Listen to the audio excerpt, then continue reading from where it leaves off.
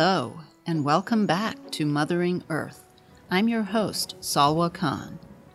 The Lady Bird Johnson Wildflower Center in Austin, Texas, is replete with native plant gardens, a website packed with useful information about all kinds of plants and wildflowers, and an impressive list of experts on nature and all her wonders.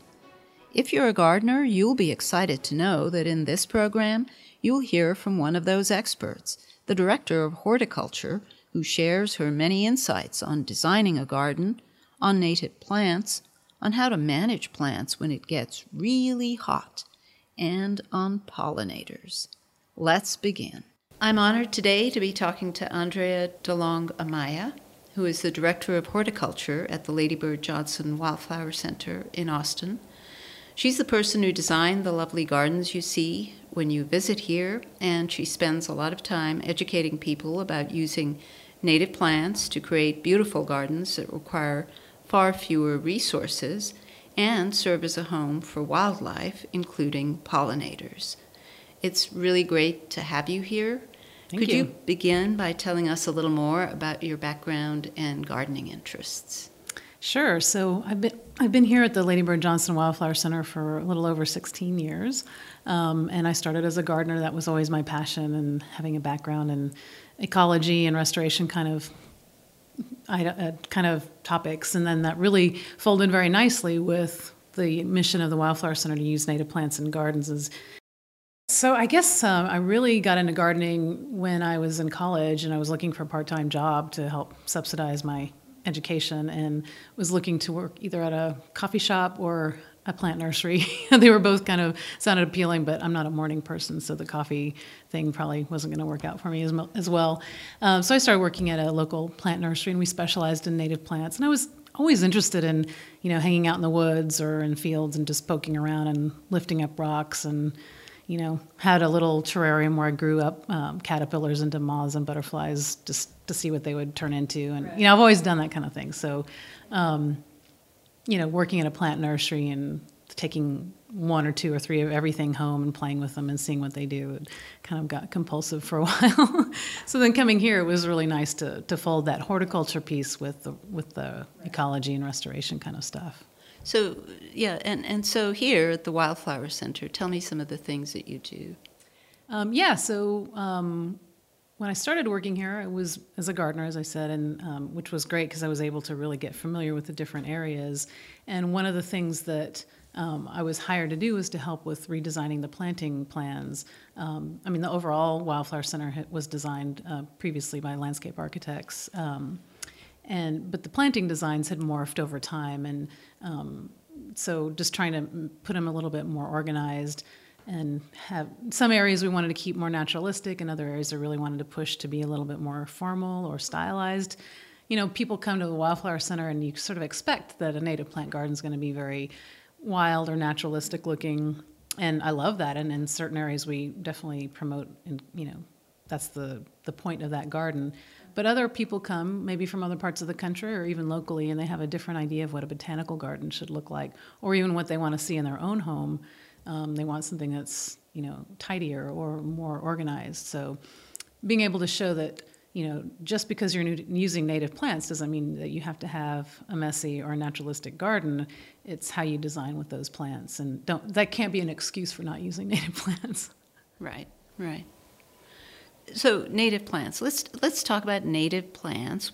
First of all, what are they? What are native plants? Oh my, you got about a week to talk about this.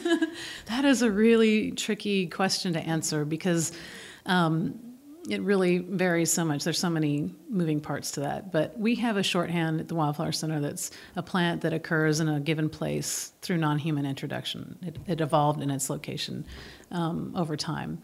And, evolution is happening on a daily basis, but we don't see it at that scale. So it's a little bit vague how you apply that. But, another shorthand that people use a lot is plants that were occurring here in the area before European settlement came in. That's another. And that works fairly well for the United States. Maybe not so much for other parts of the world, but and it gets a little messy too because pre-Europeans were moving plants around too, and it's a little harder to determine if something was native that was moved around a long time ago. But there's some pollen records that they can.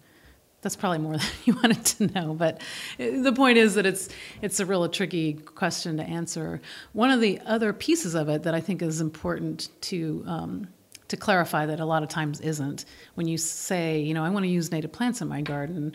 Say you go to a garden center and you're asking for native plants, and they may give you something that's native to another part of the country. You know, are you talking about native to the United States or native to Texas or Central Texas? You know, so having some kind of geographic clarification on that really helps. And how specific do you want to be about your area? But in general, you know, we say that it's good to plant native plants, but why? What are some of the benefits of having native plants in your garden? I think one of the main benefits that people are using native plants in landscapes is because they are more drought resistant, generally speaking. Of course, we have wetland plants too, but if you find the right plant for the right place, if you do a good job with figuring that part out, then you really could have a beautiful, lush garden and not have to water at all. Or maybe you just have smaller areas that you water to have certain plants that you really want to have, but you can really reduce the amount of water you use. And as Central Texas grows and as communities all over the place grow, water resources is always going to become more and more of an issue. So water conservation is huge. I would also say a lot of it would have to do with just general maintenance, and our native plants are adapted to local diseases and insects and are more likely to be able to tolerate those kind of pest problems. Of course, there may be invasive pests that come in or pathogens that come in that might attack your plants.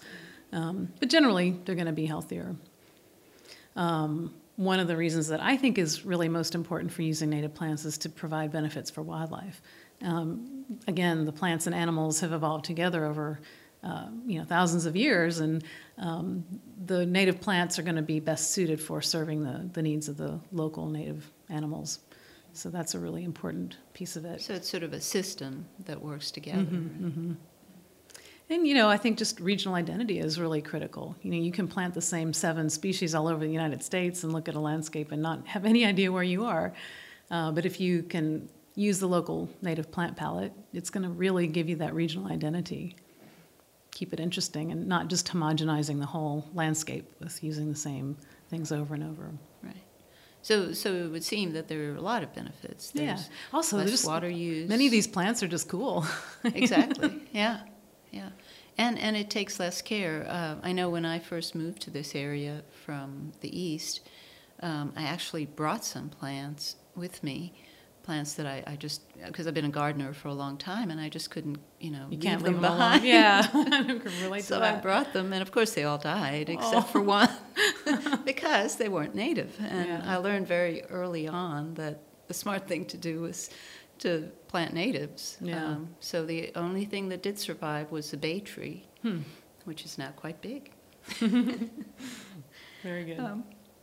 Okay, I understand you have more than 600 native plant species here at the Wildflower Center. Do you have any favorites? Oh gosh, that's just such a horrible question to ask. I don't, favorites shift from season to season, obviously. Sure. You forget how great something is, and then it starts blooming, and you just become, totally enamored again. I think this time of year, or going into spring, I think that, the wine cups that are really, just beautiful, rich, saturated magenta colors.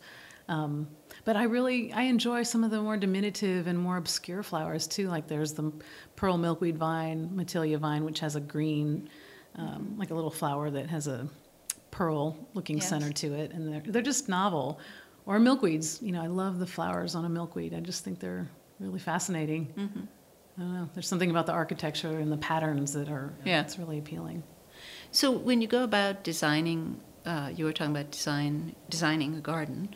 How do you go about selecting? I mean, there are so many different species of plants. How do you go about deciding this is what should be here and this is what should be here? Can you give me a little idea of what that's like? So the first thing is to figure out what the program is. What are you trying to achieve in any given bed? If it's just to look good, that's one set of plants, perhaps. High performance, things that bloom a lot or have a lot of showy color.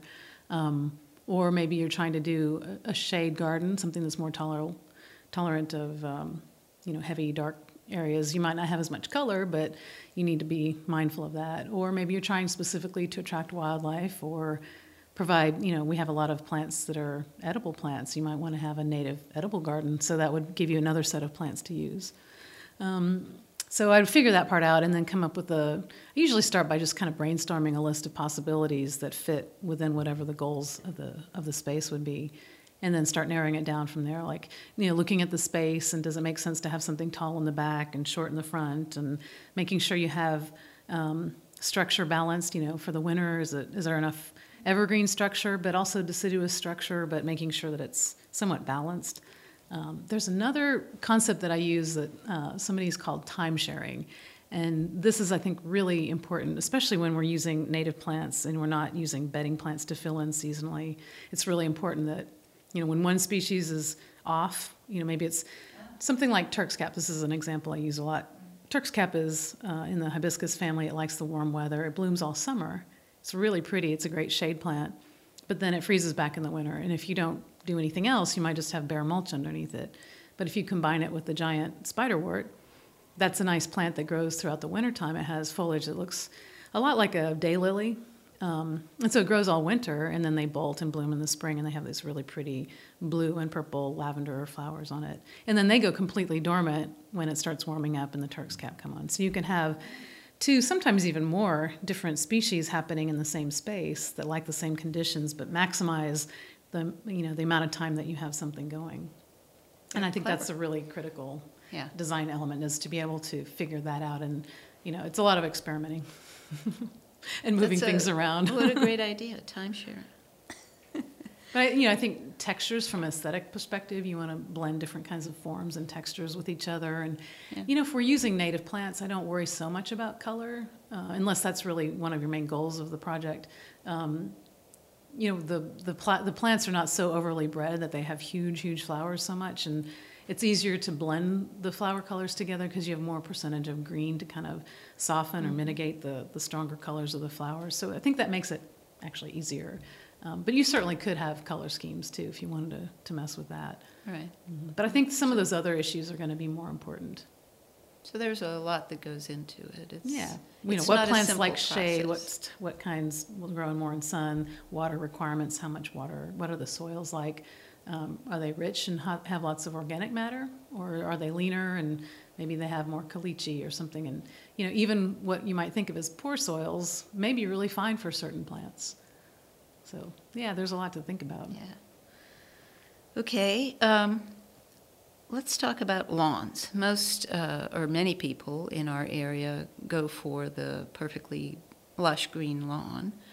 But what are options to that? If somebody decided, I'm just spending too much time mowing and too much time watering and too much water, what are the options? What can we do? Lawns can be pretty resource intensive, especially if you consider your time and how much it takes to mow them.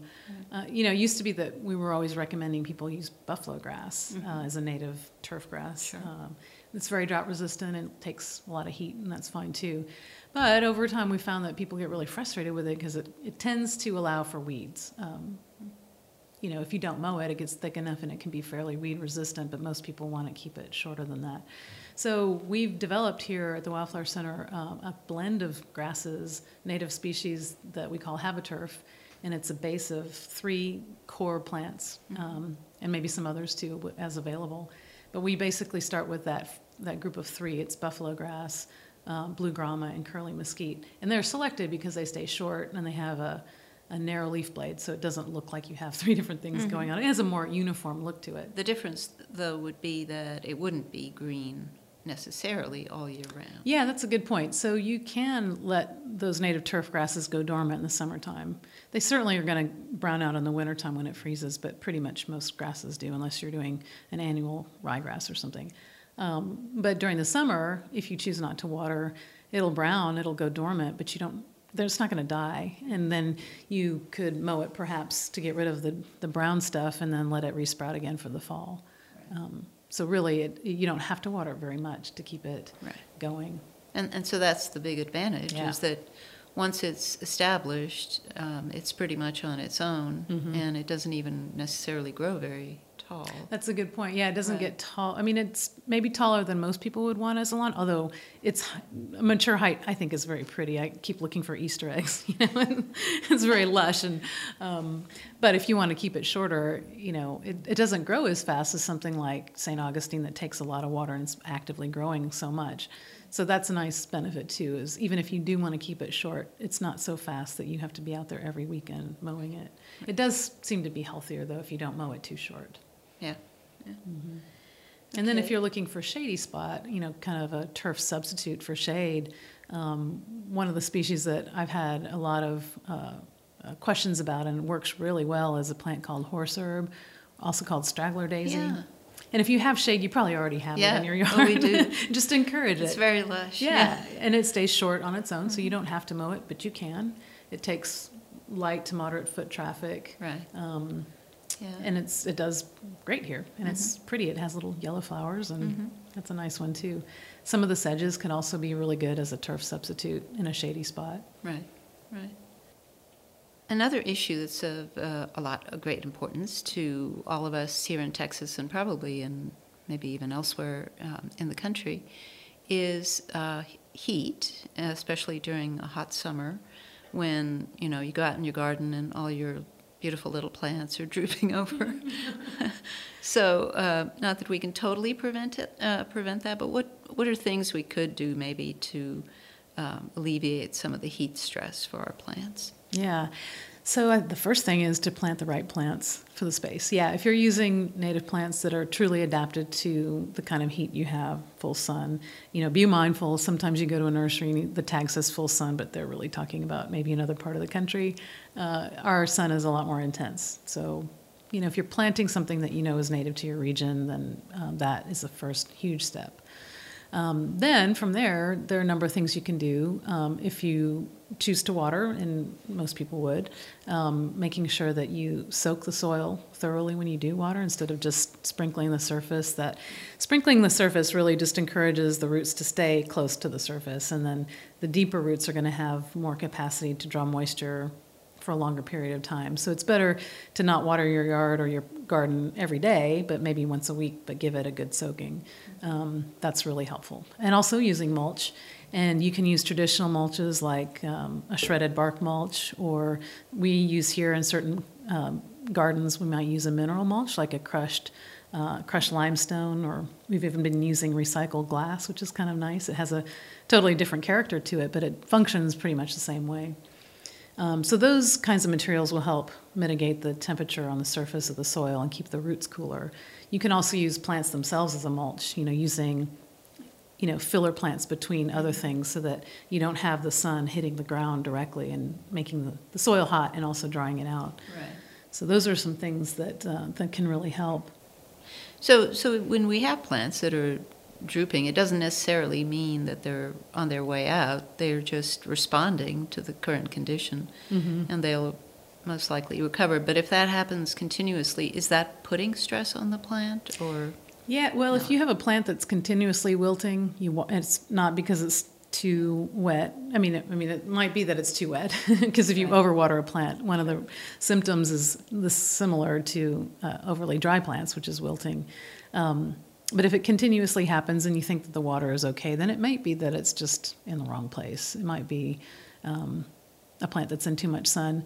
A lot of times, though, you won't actually have a lot of wilting at the later stages. You'll just have sun scorch, or just the plants just look peaked. They, pale and just not very vigorous. And that's another sign that they're maybe in too much sun. Okay.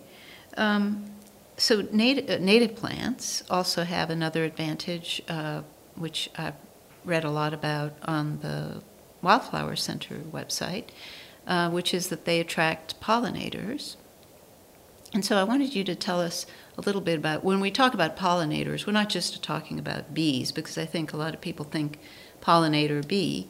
Sure. But what else are we talking about when we're talking about pollinators, and why do we want them in the Sure, garden? yeah.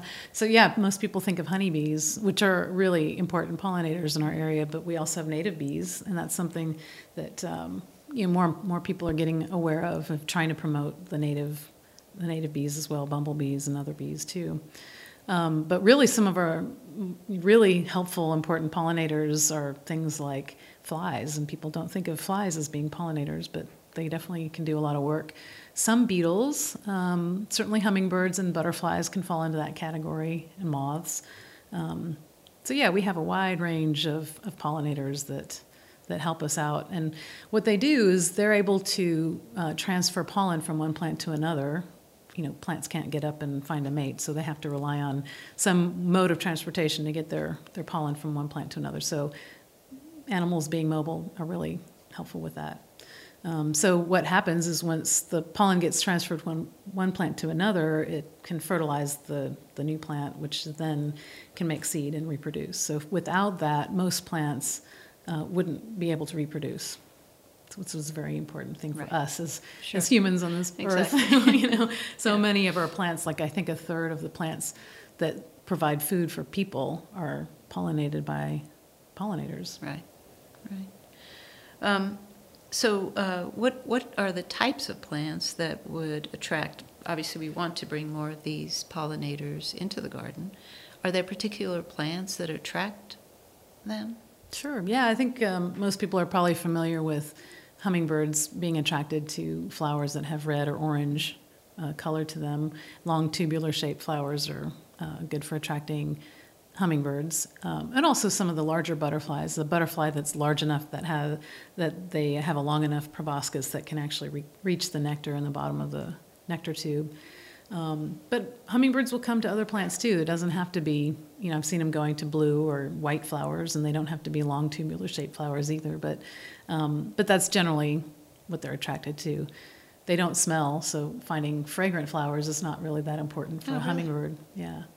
So if you're trying to attract somebody like a bee, they like smelly stuff. So providing fragrant flowers is definitely something that they like. And bees, you know, this is a strong generalization, but a lot of insects tend to see things more in the ultraviolet range of colors. They don't really see reds as much. So planting a lot of blue flowers could be really helpful in attracting bees and other pollinators. Butterflies in particular like flowers that are in clusters, like a lantana or a sunflower. Those are really good examples of the clustered flowers provide one-stop shopping. You know, they can land. First of all, they have a platform to land on, so they don't have to hover and use up, you know, expend that extra energy to hover. And then they can just sip from all of those different individual flowers. So plants in the verbena family, like lantanas or verbenas, are really good. And then in pretty much anything in the sunflower family, the daisies, sunflowers themselves, asters, those kind of things are really, really good for attracting a wide range of pollinators. Right. In particular, one of the butterflies that apparently we're seeing fewer and fewer of is the monarch. Can you talk about that and what plants maybe we can plant to help feed them and keep them around?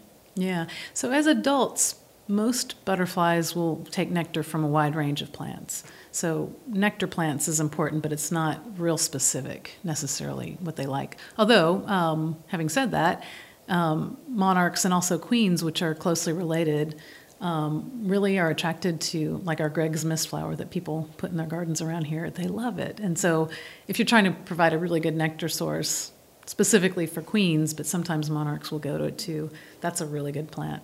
But what's more critical is getting the right plants for the caterpillars to eat. And milkweeds are pretty much the sole source of food for those caterpillars. So having milkweeds available in your garden is going to be the most critical piece to allowing the monarchs to reproduce. Right. Mm-hmm. And is this true that there are different kinds of milkweeds? Yeah. It's not just one plant. Right. And they look different as well. Yeah, Is that true? And they bloom at different times. Oh, they do? Different species will bloom earlier or later, different colored flowers. Some grow better in shade. Some, they're all different, different kinds. I don't know how many species we have in Texas, but I think it's something like 15 different species probably in the state. And is that something I could grow from seed, or would it be better to buy the plant, or what's the best way to go? You can certainly try them from seed. It seems pretty much that most people have a hard time growing milkweeds from seeds direct sowing. Now, if you grow them in pots, like we've been pretty successful growing them here in the nursery, then that's another way to do it. But it seems like if you grow them in a container setting, one of the critical pieces is to not overwater them before their roots get established. We have a high percentage of them damping off if you let them get too wet or stay wet. But once they get a good developed root, they're quite a bit better. You can directly plant them at that point into the ground. If you have milkweeds on your site already, that's the best. Just don't get rid of them. And really, if you can preserve what's already there, that's by far the easiest to do.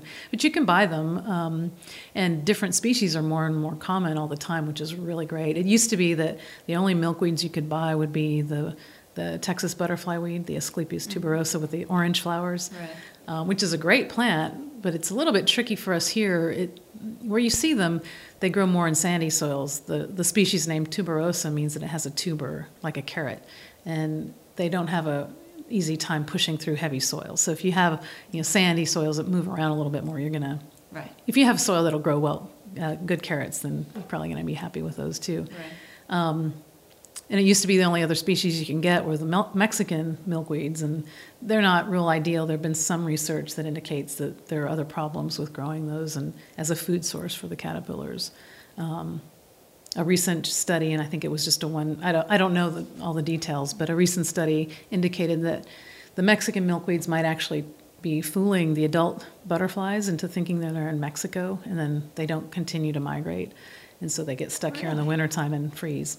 That was just one study, but these kinds of things, this is another reason why using native plants can be really helpful, because you don't have to worry about those kind of unforeseen problems that who would have thought, but you just can't predict those kind of things. So that's pretty amazing. Yeah, just the fact that there are more milkweeds available is good. And some of the ones that do better for us around here are things like the antelope horns does really well, and they don't seem to mind that heavier clay soil, and they do. Right. They're really pretty too. And so one of the things if we're encouraging milkweeds in our gardens, we have to get used to when the caterpillars are on them, to first of all leave them on there and not consider them a pest, and then be able to tolerate the eaten leaves. Sure. Yeah, that is one of the trickier things for people to accept that. That was Andrea DeLong Amaya, Director of Horticulture at the Lady Bird Johnson Wildflower Center. And don't forget to visit the Wildflower Center and their website, where you can find out about workshops, educational materials, and loads of other valuable information. Until next time, this is Salwa Khan signing off for Mothering Earth.